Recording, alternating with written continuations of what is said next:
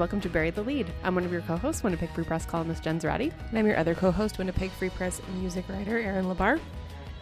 We're very excited because we have slightly upgraded equipment. Yeah, so sorry if you can hear everything happening because the mics are very sensitive. But hopefully it's a lot less quiet than it has been over the past few episodes. Inconsistent, I think is a good yeah, is a good word to use. That's our brand. Yeah. Inconsistent. Oh, God.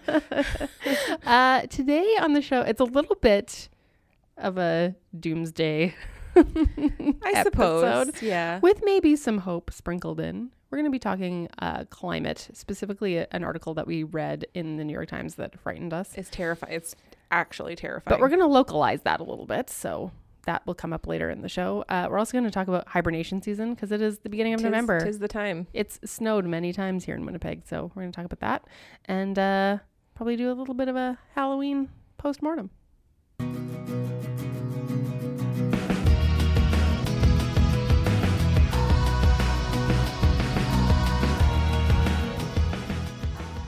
How was your week, Jen? My week has been very busy. Yeah, you've had a lot of stories, a lot of stuff on the go. Yeah, a lot of stuff on the go, which is good, but it's also, it seems to be that thing where it's either I have very quiet days or I'm writing 2 stories and recording a podcast today. So, but Halloween was last night. It was. We had 34 kids, which I feel like is pretty good. We're 2 blocks over. I was at my parents' house and we had 10, maybe 9 kids. Yeah, like I feel like kids go to the mall. And like we were ready. My husband was dressed in a freaking hot dog costume. We were ready for these kids. You were ready. And no dice. My favorite costume, we do this every year. We kind of talk about our favorite children. One was dressed as Ash from Pokemon, and his dad was wearing a Pikachu mask, which I really appreciated. That's very sweet. And then I think unicorns, like the unicorn, like cozy onesie was kind of a thing this year because we had lots of little girl unicorns. I had a little tiny pineapple come to my door God. I lost it. He was so cute.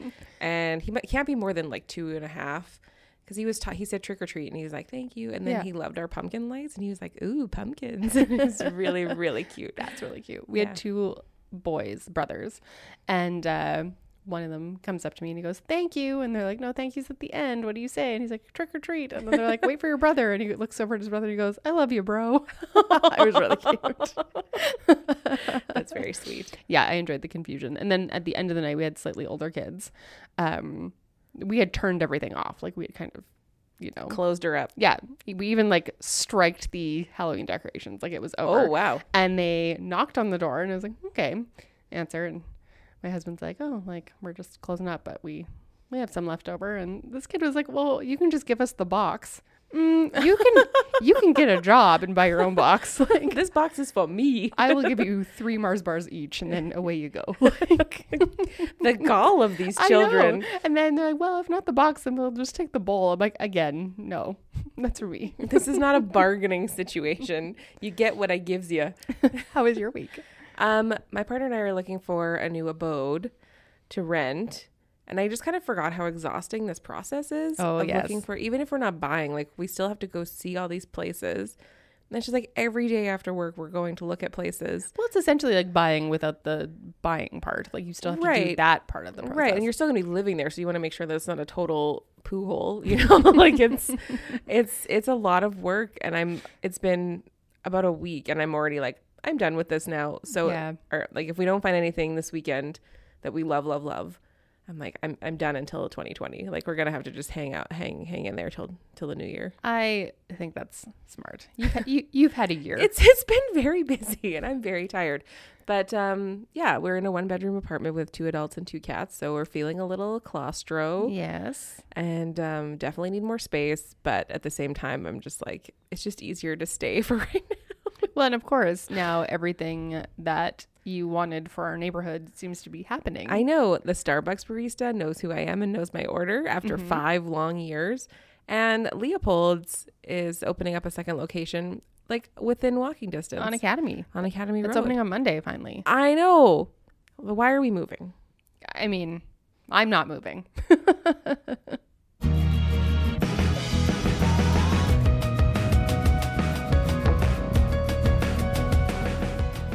You alerted me to this story. I think we actually read it separately and then we're horrified by ourselves, but then talked about it this morning. That sounds about right. Yeah, the New York Times ran this story. Can you scroll up so that I can read the title for the people? So if you want to search it out, it's called Rising Seas Will Erase More Cities by 2050, New Research Shows. Yeesh. Okay, but before we get into this, just side note, if you are interested in subscribing, I mean, we want you obviously to subscribe to our paper. Yes. But we recognize that not everybody wants to subscribe to our paper. But if you want to subscribe to New York Times, you're interested in that, they have a deal right now where you can pay only $1 a week for online subscription. And I would highly recommend doing that so you can keep up with your news cycle, especially in this time of pandemonium. Yes. But anyway, sorry, continue. Also, just another sidebar on our subscriptions, because I think people don't know this, that there's various options to subscribe to the Free Press. So yes. Like, you can do digital only. You can do digital Saturday delivery. See, that's my ideal. Which people enjoy, and that is a good packet. Or you can get your normal print. Days. Yeah. Yeah, I don't get the Saturday paper because I live in an apartment and people would just steal it. But when we move into a separate abode, I plan on getting my Saturday print edition because it's my favorite. Well, yeah, it's just a good... It's the coziest and paper of the week. Yes, that's exactly. Yes, they should run that by the ad department. Enjoy your cozy paper. Yes. So this is published this week. It is an interactive, so you can actually see the sea levels. Oh my gosh. Okay, so they've created these images, or I guess the people who did the research created these images, and it shows on one half the previous projected sea level. And then now on the right side, it shows the current projected sea level at 2050. And basically, like, Mumbai is underwater. Mm-hmm. Alexandria, Egypt, completely gone. 2050. That's like in the very near future. That is in 30 years. That is within our lifetime. Yes. And like... well within our lifetime. Oh, yeah. And the generation coming up behind us, that is their adulthood. Yeah. Like, can you imagine, like, Ho Chi Minh City just not existing? Oh, I know. Like, the... it's really quite striking, especially when you compare. So I guess... oh, yeah, Vietnam. Like, all of Vietnam is gone. According to this, projection. Imagine that. Like, and I think you had said this. The maps really make it real. Oh, man. And, like, I obviously, we work in news, so I'm very aware of, like, climate arguments and especially the last political cycle. But for whatever reason, these maps really, like, hit it home for me how...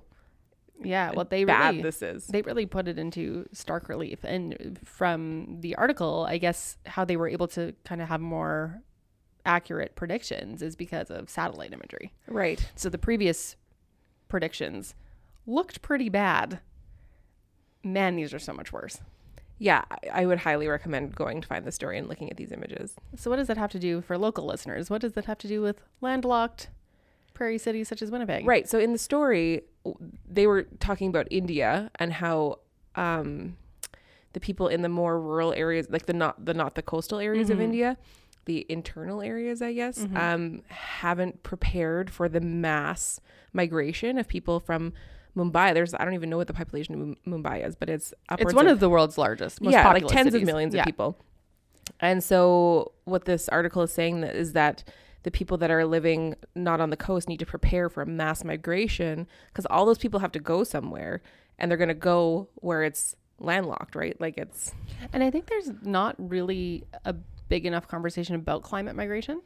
Yeah. I mean, people talk about migration and talk about immigration and talk about those things, but mm-hmm. in a climate context, mm-hmm. I mean, what happens when Texas becomes too intolerably hot or Louisiana is or like just storms? Manhattan is underwater. Yeah, people will move inward. Millions of people need to go somewhere. So I do think that Winnipeg needs to start thinking about climate migration and how we're going to deal with that, because I do believe that the city will be one of the places people go. Well, yeah, people will go inward. Yeah. And away from the water. North. Right.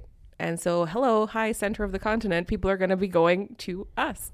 Yeah, it's and that will happen within our lifetime. So those who live here, buy real estate because it's going to be in high demand in about 30 years. Well, it's funny because I actually didn't really think that Winnipeg would ever crack 1 million. Oh, we definitely will. I think we will, especially because we're already over 800,000 now. I think we're definitely on pace for a variety of factors, but I think climate migration is certainly something to think about. But yeah, It's terrifying. It is terrifying. Like, it legitimately makes me feel very unwell. Happy Halloween. Happy All Halloween. The cities are gone. Yeah, everything's drowning. Yeah. So I don't know, but I think it's really important that everyone goes to look at this research. And we were talking as well, kind of related to this conversation, about, we're kind of thinking about what we want to do for the 20th anniversary of Y2K. Oh, yes.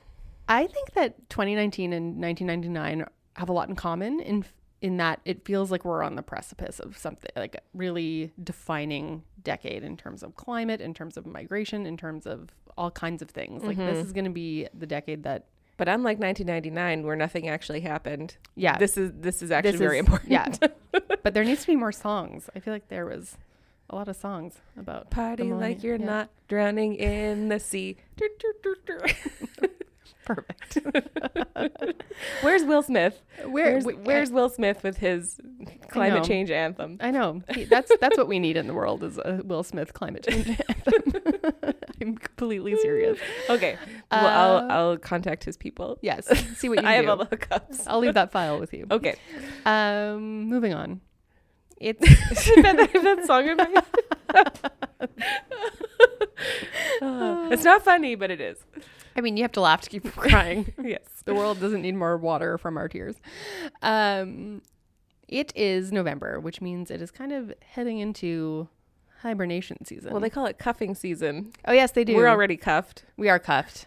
I had to Google that. I had to Google cuffing season years old.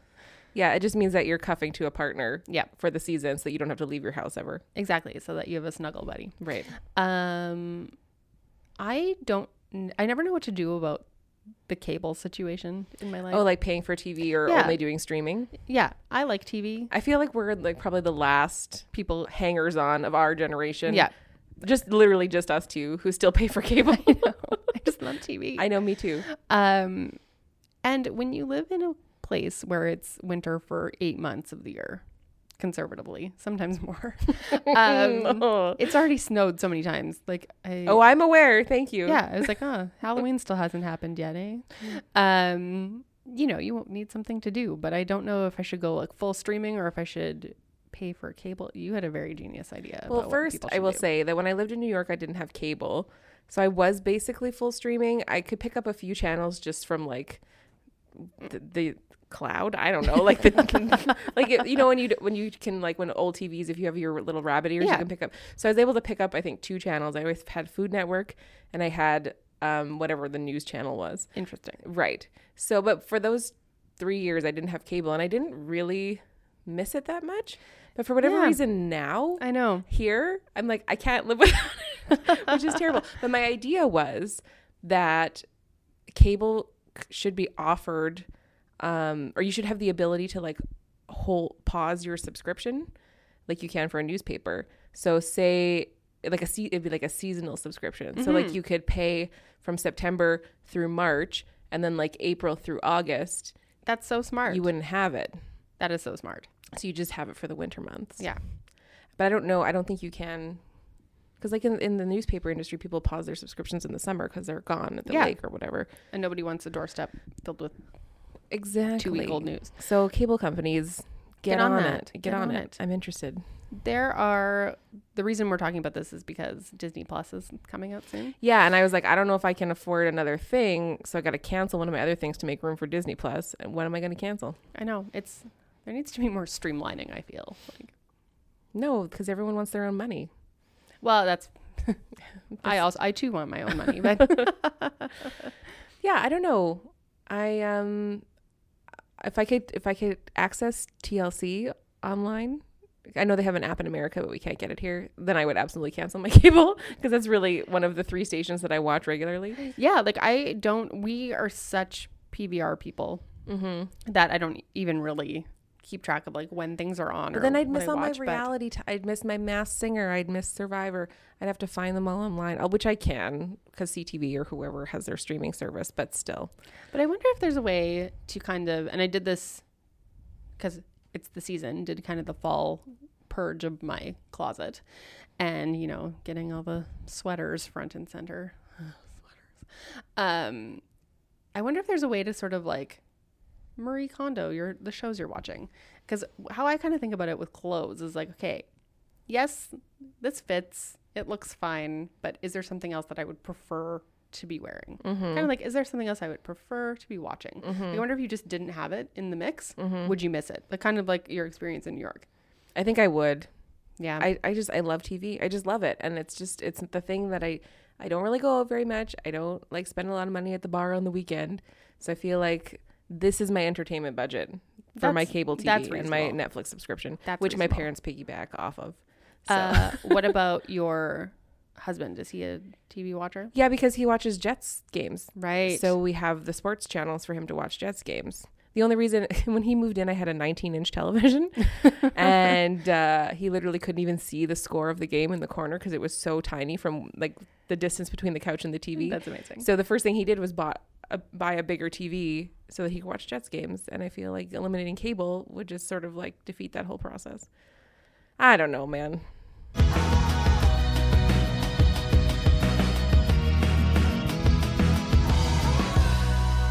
We're going to end with reading, watching, listening, which is probably mostly watching because we're in hibernation and TV mode and we're talking about TV today. It's true. However, I'm going to do reading. I'm also going to do reading. Never mind.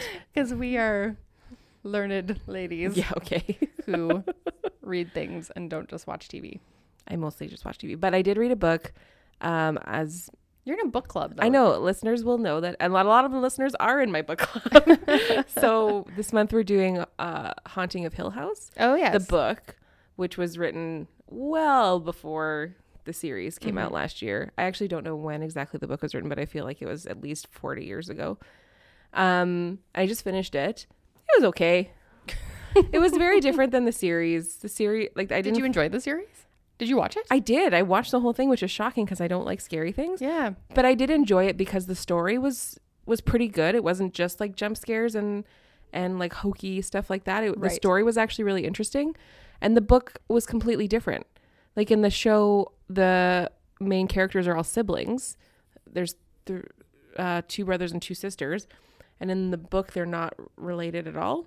And I just like, it took a long time because the whole premise is that this house is haunted, basically Haunting of Hill House. But it took it took a long time for anything to really happen in the book that was quote unquote scary. And I always find that books that like horror, even like Agatha Christie books, the horror level is very tolerable. Yes.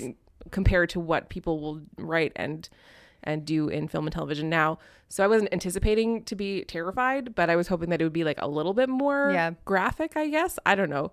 It was good. It was fine, but I wasn't scared and I don't think I'd read it again. You are an enigma wrapped in a riddle. Why? I like scary books. I hate scary things, but also I wasn't scared enough. I like scary books. Like I read The Shining and I really enjoyed it. You know what? I actually haven't read The Shining and that's been on my list forever. And then this movie's coming out now. Yeah. It's called this Dr. Sleep or something like that. Or Sleep Doctor. That doesn't sound scary at all. That sounds like someone who I want to be my best friend. The Sleep Doctor. Yeah. Anyway, I like scary books. Don't like scary visuals and audio. I understand that. Yeah. Although I would argue that imaginations are worse. Sometimes. But I can I don't know. Do you prefer to read something first or watch something first? Like things that have been adapted? I could go either way because I'm not the kind of person who cares about spoilers. Like if you saw the last episode of Game of Thrones last night and you wanted to tell me all about it, I'd be like, sure, whatever. My memory's like a goldfish. I'm not going to, you tell me anything. For Hill House, to bring it full circle. Yeah. It's been out for a year, but I'll limit the spoilers. There's a pretty intense quote unquote jump scare. And my friend told me what scene it happened in kind of at the beginning of the series. And it was maybe 3/4 of the way through, which is only like in watching time was like 2 days later. I had completely forgotten. And then it happened. And I was like, oh my gosh, that's what she said happened in the car. And the scene was playing out as she had described it. And I didn't even remember she had told me this. And then it happened and I was in tears. And she's like, she warned me.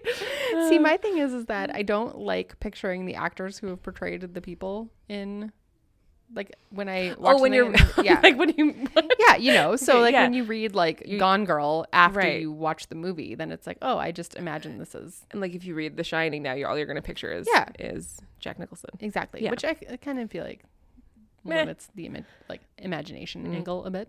What are you reading? I am reading a book. So when I went to New York, I went to a bookstore called Books Are Magic, and I bought much merch there.